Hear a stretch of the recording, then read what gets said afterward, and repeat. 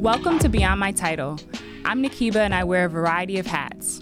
I'm a sales advisor at a startup in New York City, but that's my 9 to 5. Beyond My Title, I created a skincare line in my dorm room kitchen in 2010. 3 years later, I launched Corey Renee, a plant-powered skincare line that is inspired by nature and powered by plants. I am very passionate about empowering others through storytelling. I believe that we all have a unique story and it goes deeper than our title. I created this podcast to share conversations about how we identify ourselves, our work, and the legacy we wish to leave behind. This podcast was brought to you by Bib Media. Born in Brooklyn, believe the hype. Today, Rahim Jalloh is joining me. Rahim is the co-founder and COO of Gin Jam Bros. He and his brother Muhammad created a beverage company that brings timeless, traditional West African recipes to the world. Gin Jam has hints of ginger, pineapple, anise, and flavorful natural ingredients. Wow. What a journey. Absolutely. Yeah. Thank you for having me. I'm so happy to have you here. Very happy to be here. So what has it been like on this journey with your brother of creating a beverage that, you know, is just a remarkable beverage? It's such an experience. I feel like the flavors, they all are just so reminiscent of different, you know, pineapple. I feel like that's a flavor. Pineapple and ginger is something that I've had in my life, but like from my mother who's from Jamaica. But I feel like overall it's such a powerful combination of the different flavors that you have. So can you take me on a trip of your journey? Yeah, sure. Yeah. So what my brother and I we never thought we'd be food and beverage entrepreneurs. Mm-hmm. Although I got into the food space in college the way, you know, a lot of people do in high school or college to make some money, make some side money. I never really thought that we'd end up as packaged food entrepreneurs. And the way this came to be is we felt that traditional African-inspired food and beverage products were pretty much non-existent in mainstream supermarkets in the West in general. In the US, I noticed when I was in France, when I was in Germany, and you'll have an easy time finding Indian food and Latin American foods, Asian foods, you name it, right? But you'd be hard pressed to name a single African brand or really know any sort of African foods, quote unquote, right? And we felt that not only was it a shame that that wasn't the case, but we also felt that it's a major opportunity, to build a business around. So we started Gin Jam Brothers to essentially develop and bring to market food and beverage products that are inspired by traditional African recipes. And we plan on bringing a lot of products to market down the line. We picked Gin Jam specifically, the drink you so kindly introduced. Because we grew up on it. Yeah. It's something that reminds us of our childhood. We drank it the way kids drink apple juice here. It's an everyday product. It's a really good digestive aid. It's fresh ginger, cold pressed pineapples, lemon, vanilla, anise, and some cane sugar. It's ingredients that everyone can understand and for the most part enjoy. And yeah, since we launched, we've managed to get into places like Whole Foods, Fresh Direct. We're about to launch with Jet.com. So, our hypothesis that the rest of the world would embrace these products the way we did is proven to be true, right? So we're excited to be doing this. For sure. So who came to New York City first? Did you come together? My brother. Your brother? Yeah. So he's older. Yeah. Right? He came when he was around 11, 12 years old, I think. And I came when I was 14. I came 4 years later, but I was 14, we landed in New York, but we didn't live in New York at the time. He lived in New Hampshire. He lived in Atlanta for some time, lived in New Hampshire. I lived in Atlanta as well, different times. And, not at the same time. I lived in Pennsylvania for some time. I graduated high school in Michigan. I went to college at Michigan State, so we kind of bounced around the U.S. When was the last time that you had Gin Jam prior to creating Gin Jam? Like here? So when we moved here, we didn't really move here with our family. Okay. Right. So the majority of the time we spent here, both my brother and I, we spend most of our time with Americans. You know. So if you live in large metropolitan areas like New York City or Chicago, where you have a large African immigrant population, they tend to have African restaurants that you can find this in. But for me, I was, in the middle of suburban Michigan. I was the only black kid in my graduating class, to kind of give you a sense of that's not Ginger country, So we wouldn't really have access to any of those things. Yes. Which is part of the reason why we noticed the lack of it. And aside from that, even the African restaurants that carried here in places like New York City, it tends to be fairly inconsistent in the way the products are made. And they're really just made for people that know what it is.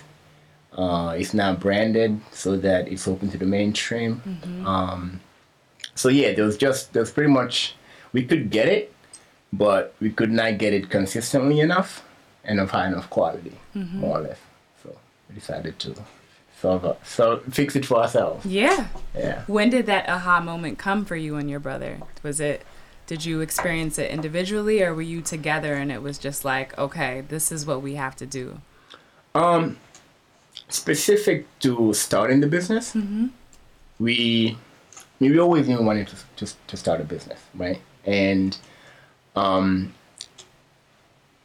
be it in other industries or in areas where we felt like we need to do more to represent brand Africa, right? And that's not really motivated. It's not just the representation that we cared about, it's the fact that there are actually really good products that could represent, right? So it's not just buy it because it's African, it's buy it because it's really good and it just happens to be African, right?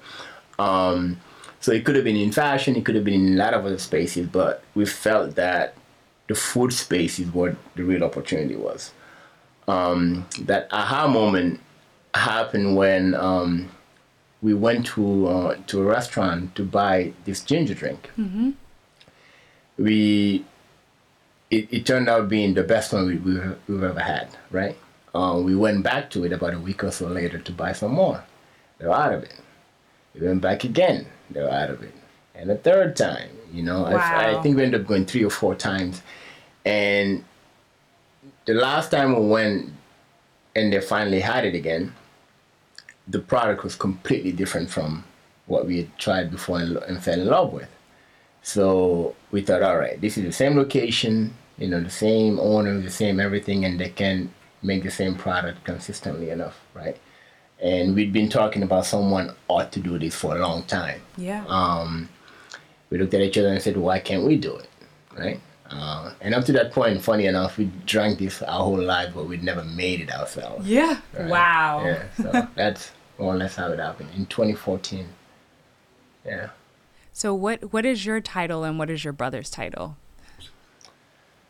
So we're co-founders. I'm the de facto chief operating officer, and he's the CEO because he's older and wiser. It's true. He's wiser. But yeah, I handle most of our operations because he actually kept his day job. Someone has to pay the bills, and I'm just I also had more of a food background than he did, and even at the product development phase, I could use some of my scientific training to help figure out the recipes and things like that. So it just kind of naturally fell into that role. I like operations. Yeah. Yeah. What was it like exploring with the different ingredients and just, trying to really perfect that recipe early on? It was a long process.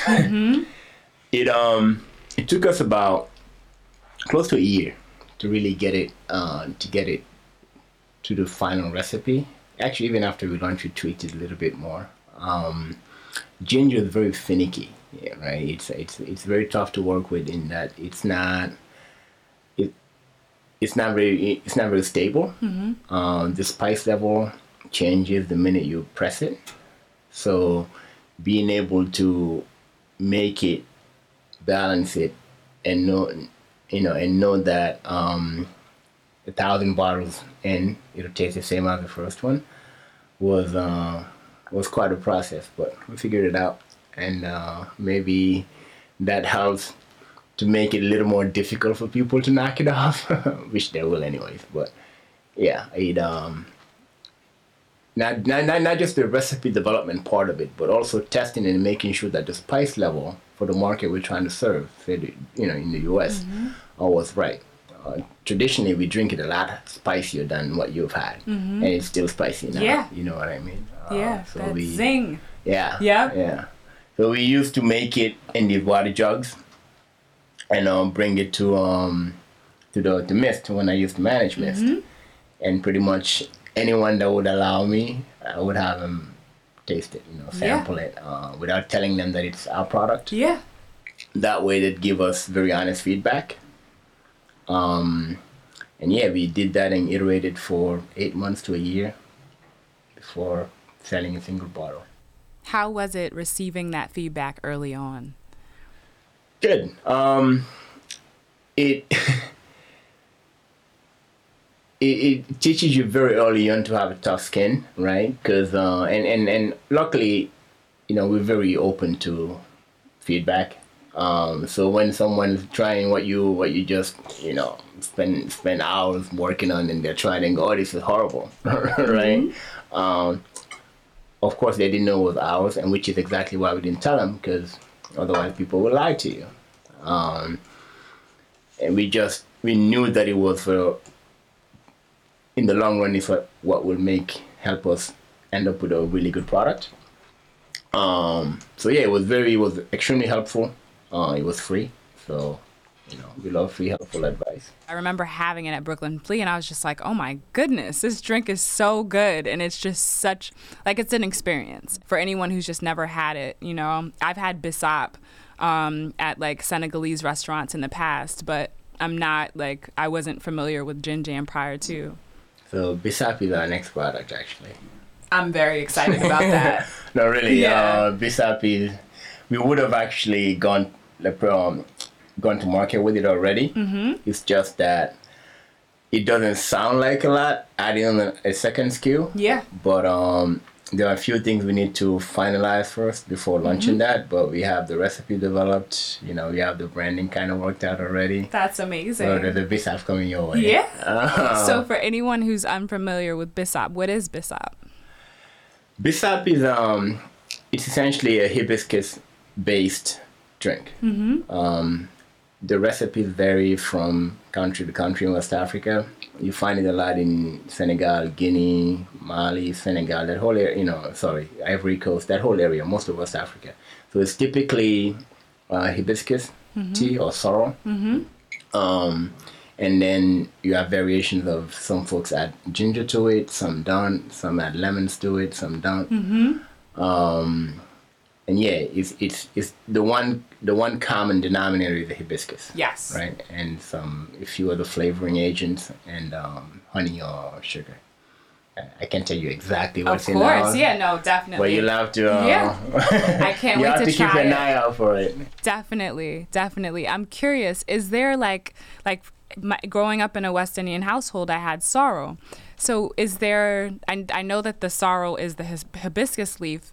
But I'm wondering if there's any similarity in the Bissap and the sorrel experience, I'd imagine that the same, the ginger we're making is similar to ginger beer. Yep. Right? The West Indies.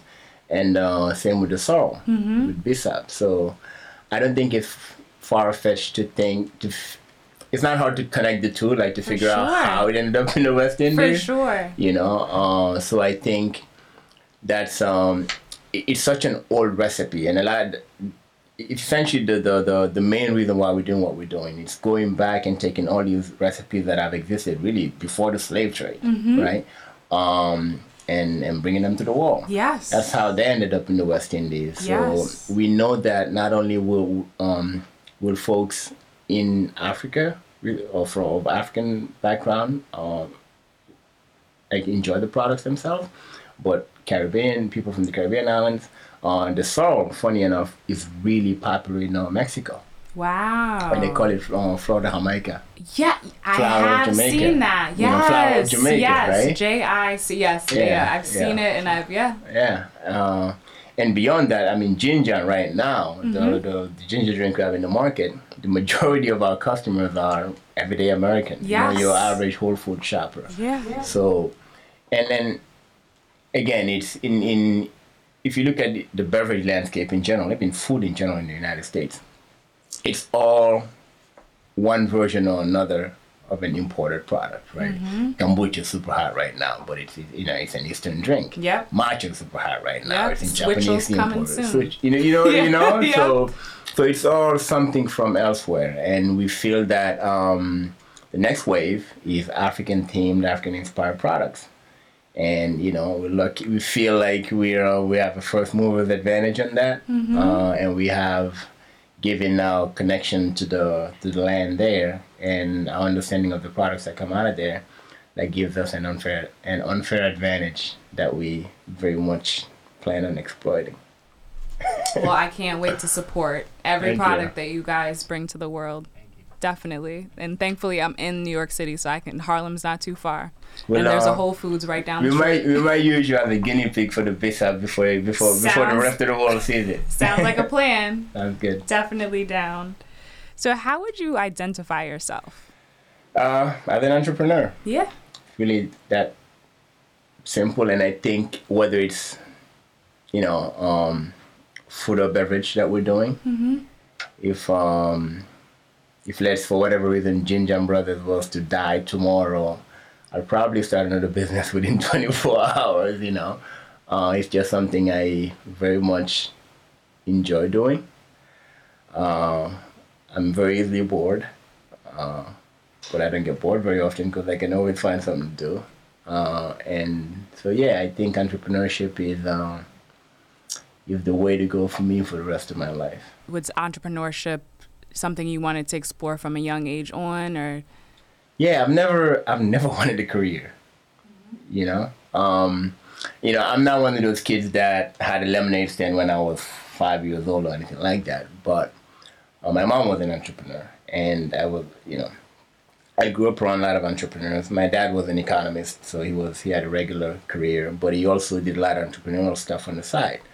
But aside from all of that, I just my personality. I have too many interests. Yeah.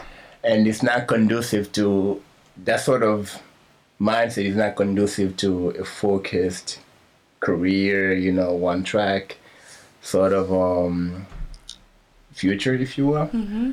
And I'm lucky I've kind of figured that out fairly early. And as an entrepreneur, you're not limited. You can pretty much do whatever whatever the interest Absolutely. you.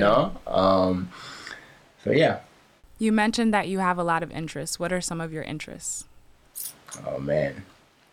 Well, in terms of entrepreneurship, I'm very much into renewable technologies, like renewable energy type stuff. That's actually what I went to school for. Yeah. I think everything from solar to wind, it's essentially the inevitable future, and a lot of wealth will be created around that, and I want to be part of that wave. That kind of helps. I mean, it's already happening. It's already happening at a really, really fast rate, and I have ideas that I think would help it happen a lot faster than it is. Especially on the financial side and way to structure, the way people buy and sell it. That's one side. I think bigger than one of the biggest opportunities that exists out there right now is the way we actually produce our food. And I don't approach it from the point of view of, to be cliche, the hippies, right? I'm not just looking at it from the point of view, it's wasteful or it's or save the cattle or anything. I just think we can find much more effective ways of producing higher quality food that makes a lot more money and uses a lot less energy than what we're doing right now. Just more sustainable ways of farming. For sure. Not just for the sustainability, but simply because it's a better way, it's a more efficient way, and it produces a lot more, right? So I'm very big into everything that revolves around that. And beyond that, aside from entrepreneurship, I love behavioral psychology, because I think that pretty much dictates everything we do. What motivates people to start the podcast they start, tell the stories they tell, behave the way they behave, buy the things they buy. And I think the more you understand that, the easier time you'll have navigating the world. So yeah, I honestly, there isn't a topic that that would not interest me if it's not being told by a boring person. Yeah. Do you watch TED Talks at all? I do. Any particular TED Talks that stood out to you as of late? As of late.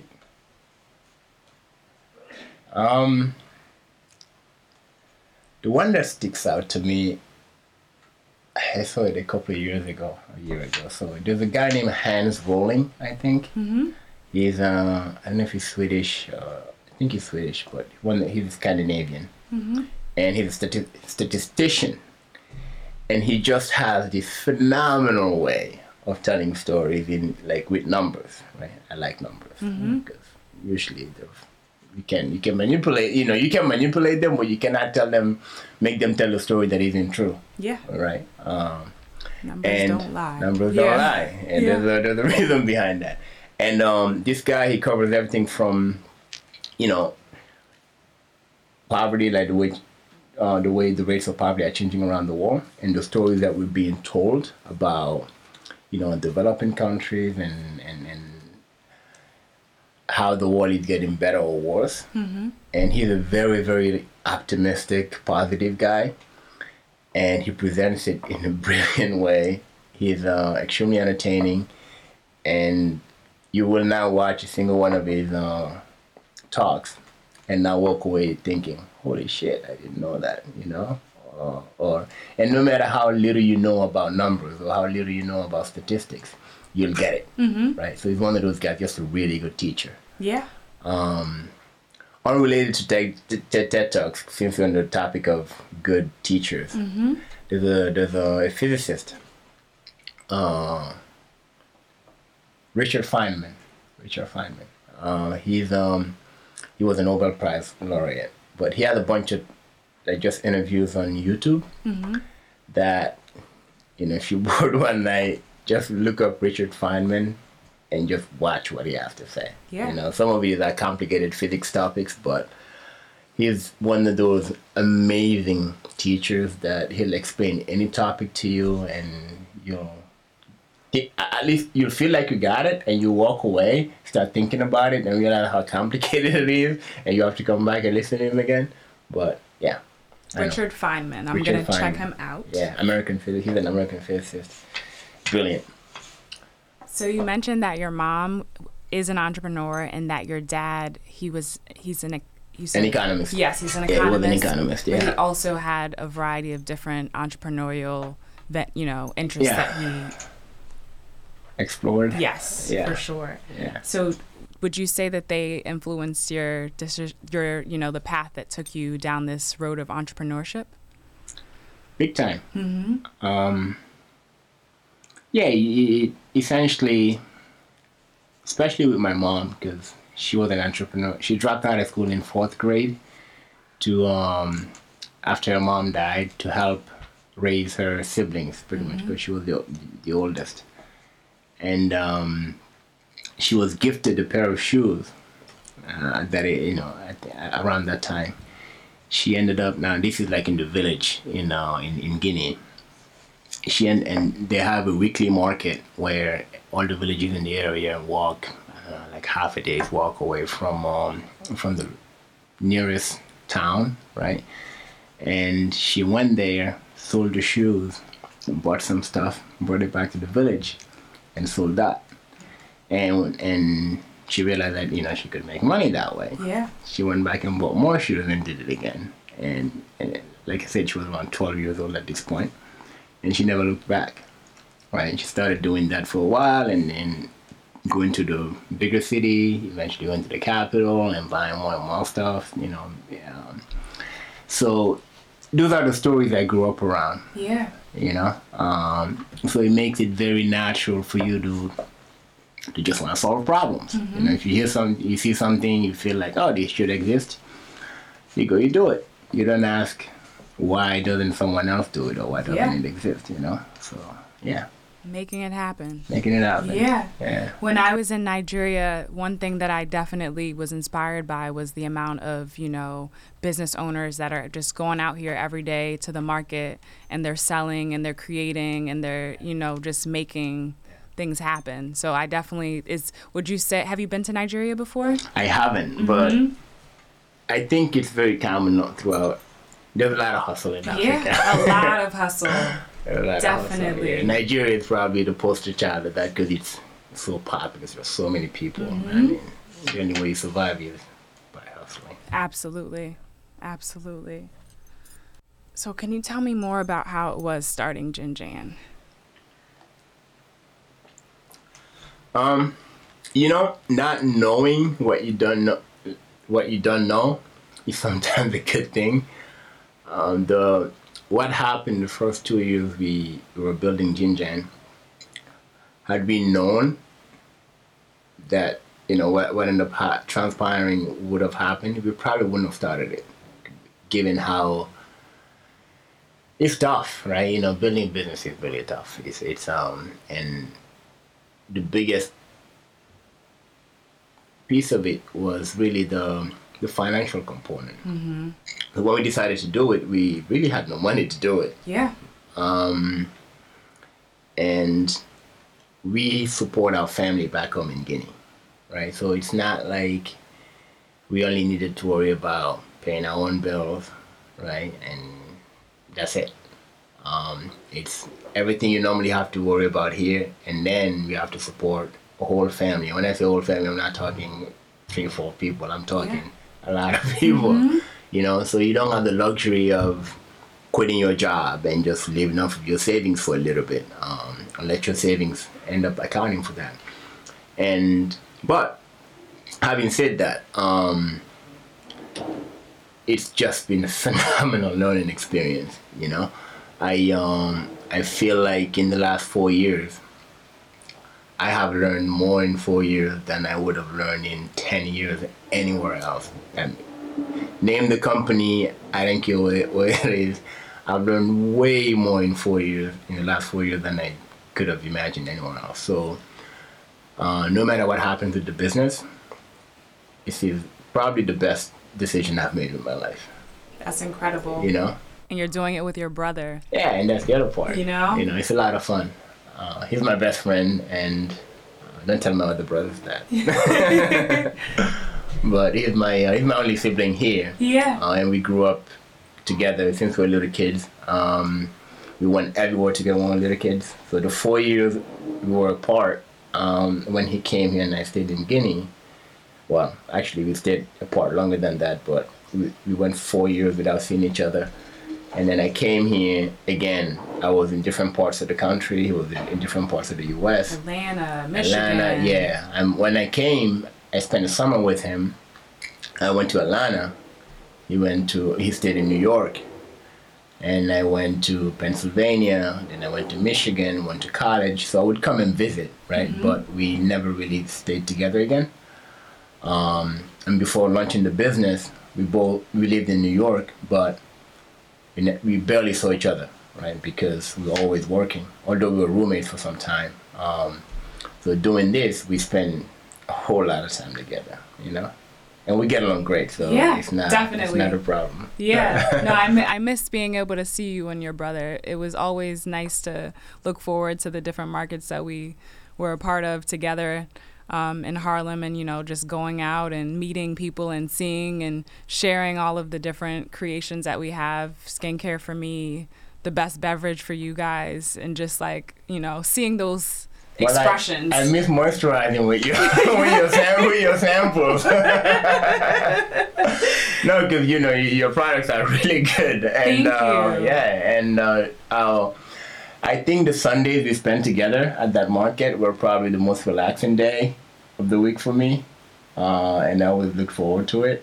So I was having to stop it because just not enough bandwidth. Yeah. Was kind of a, you know, little sad, but we are still around and we get to catch up occasionally. I haven't seen you in forever, but you know, I'm glad to see. Here we are. Make your moves. Definitely trying.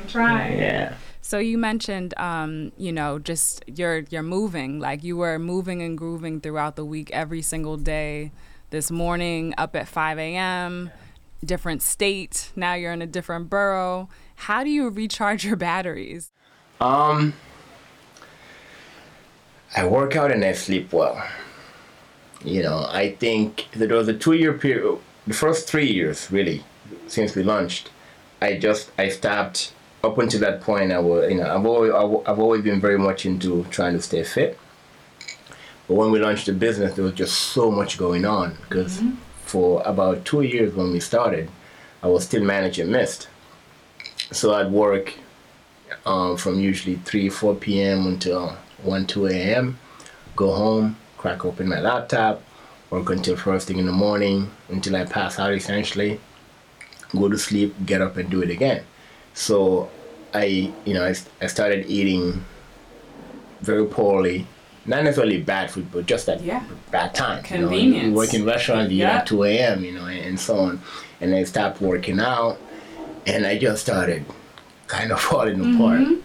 Wasn't sleeping well, and I mean, you can turn your mind off, you know. But the last year or so, I got into an accident. I almost killed myself because I passed out in the wheel. Oh my goodness. Yeah, like I was literally. So we used to drive to Connecticut.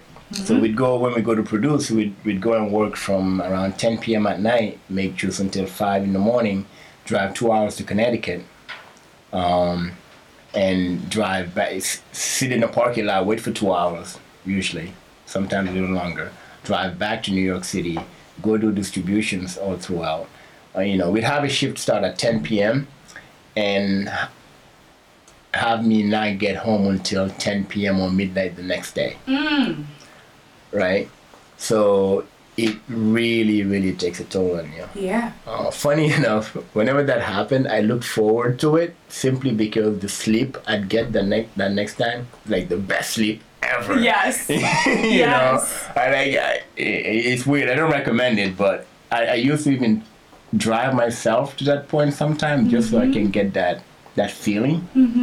But no, don't do it. Now I sleep really regularly.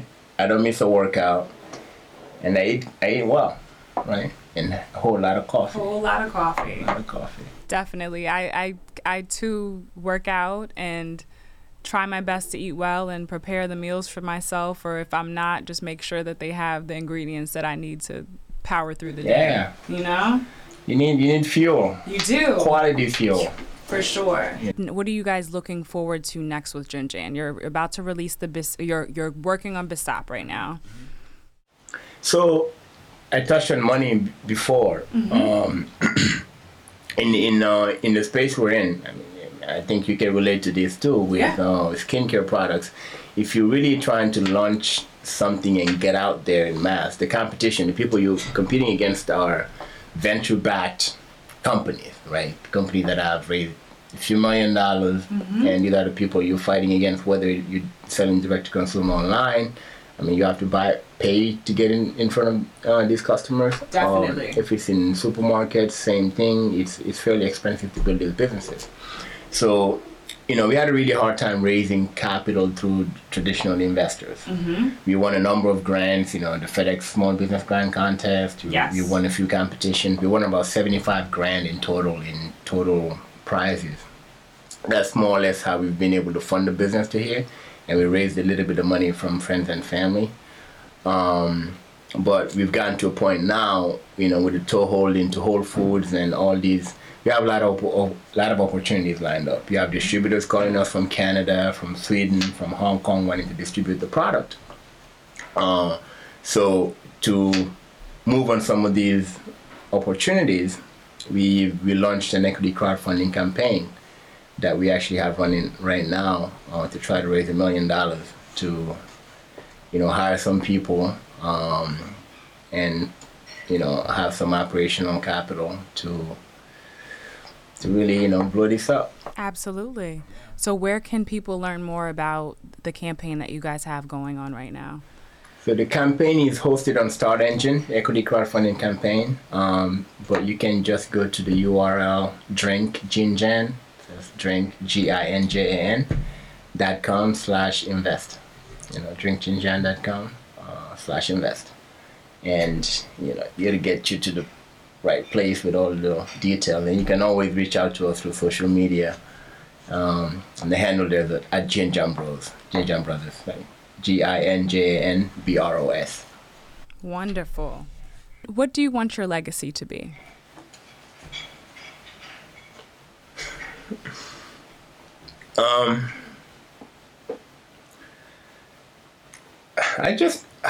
For me personally, I just want to leave knowing that I've made someone's life a little bit better,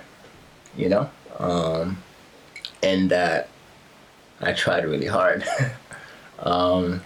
In terms of how successful the things I try to do, how successful they become. It's hard to predict those things. So all I care about is me leaving knowing that I really put my best effort in, and that I did it without hurting people along the way. Yeah. Thank you. Thank you. Yeah. Yeah, no, I'm just, this podcast is really, I just wanted to explore the work that people do, how they're making an impact in the industries that they're in, and then also titles, because titles can be so tricky sometimes. You had mentioned before that when you were at Mist, you were working there, and then you're also, sharing your beverage there, and you're kind of getting like an idea of what people think of the beverage. And just like before you even launched it, it's just, depending on the type of opportunity that you have or the title that you have, you might not be able to share more about what it is that you're really passionate about. So I think it's a beautiful thing that you're actually doing what you love. I think, come to think of titles, it's not so much the titles we give ourselves that I think are more impactful. It's the titles other people imply. Right? So, for me, other people may give you titles based on your educational background, based on your origin, based on, your religious belief, you name it, right? So someone might look at me and say, hey, he's a black Muslim immigrant, right? Or it's just an entrepreneur, or it's just an engineer, right? And I have no control over which one they choose. And oftentimes they don't tell you which one they choose, right? It's like you're in a box. You're in a box. They come across you, start talking to you based on whatever it is that you tell them, or what you sound like, or whatever. How much time you have to describe what you do, or for them, how you dressed. Yeah. And they put you in a box, lock that box away. You don't even know you're in that box. Absolutely. You don't get to defend yourself. Yeah. So I think the titles we give ourselves are extremely important. The titles other people give us, and that we give other people, because we're all human, and we do it to other people too. Yeah. Right? So yeah, I think it's a phenomenal angle you've taken to tell people stories, their titles. I want to know more, Yeah. There's so much more to how we describe ourselves in 2 seconds, You need someone, first thing they ask you is, what do you do? Exactly. I'm working marketing. Oh, okay, they have an image of what you do. Yep. I make skincare products. oh, you one of those? For sure. You I think know? if anyone knows, we know. Yeah, You know? yeah. So I'm hoping that's your I love story. Django. Thank you. So where can everyone find Jinjan? I know you mentioned the campaign, but what Yeah. are some of the social media channels that they could stay in touch with you guys? The handle on all channels is at Jinjan Bros, GINJANBROS. Again, that's GINJANBROS, and the website is drinkjinjan.com. Amazing. And yeah, we're very accessible. There are only two of us. Well, we have a team now, but we're pretty much hands-on with everything. So get in touch. For sure. We can't wait. Thank you. Thank you so much for joining us. Thanks for having me, Nikiba. Yeah. It was a pleasure. I would love to hear from you. Reach out and share more about how you're living life beyond your title at beyondmytitle@gmail.com. Follow along on social media at Beyond My Title and like, share, and subscribe to hear the latest episodes first. This podcast was brought to you by Bib Media. Born in Brooklyn, believe the hype.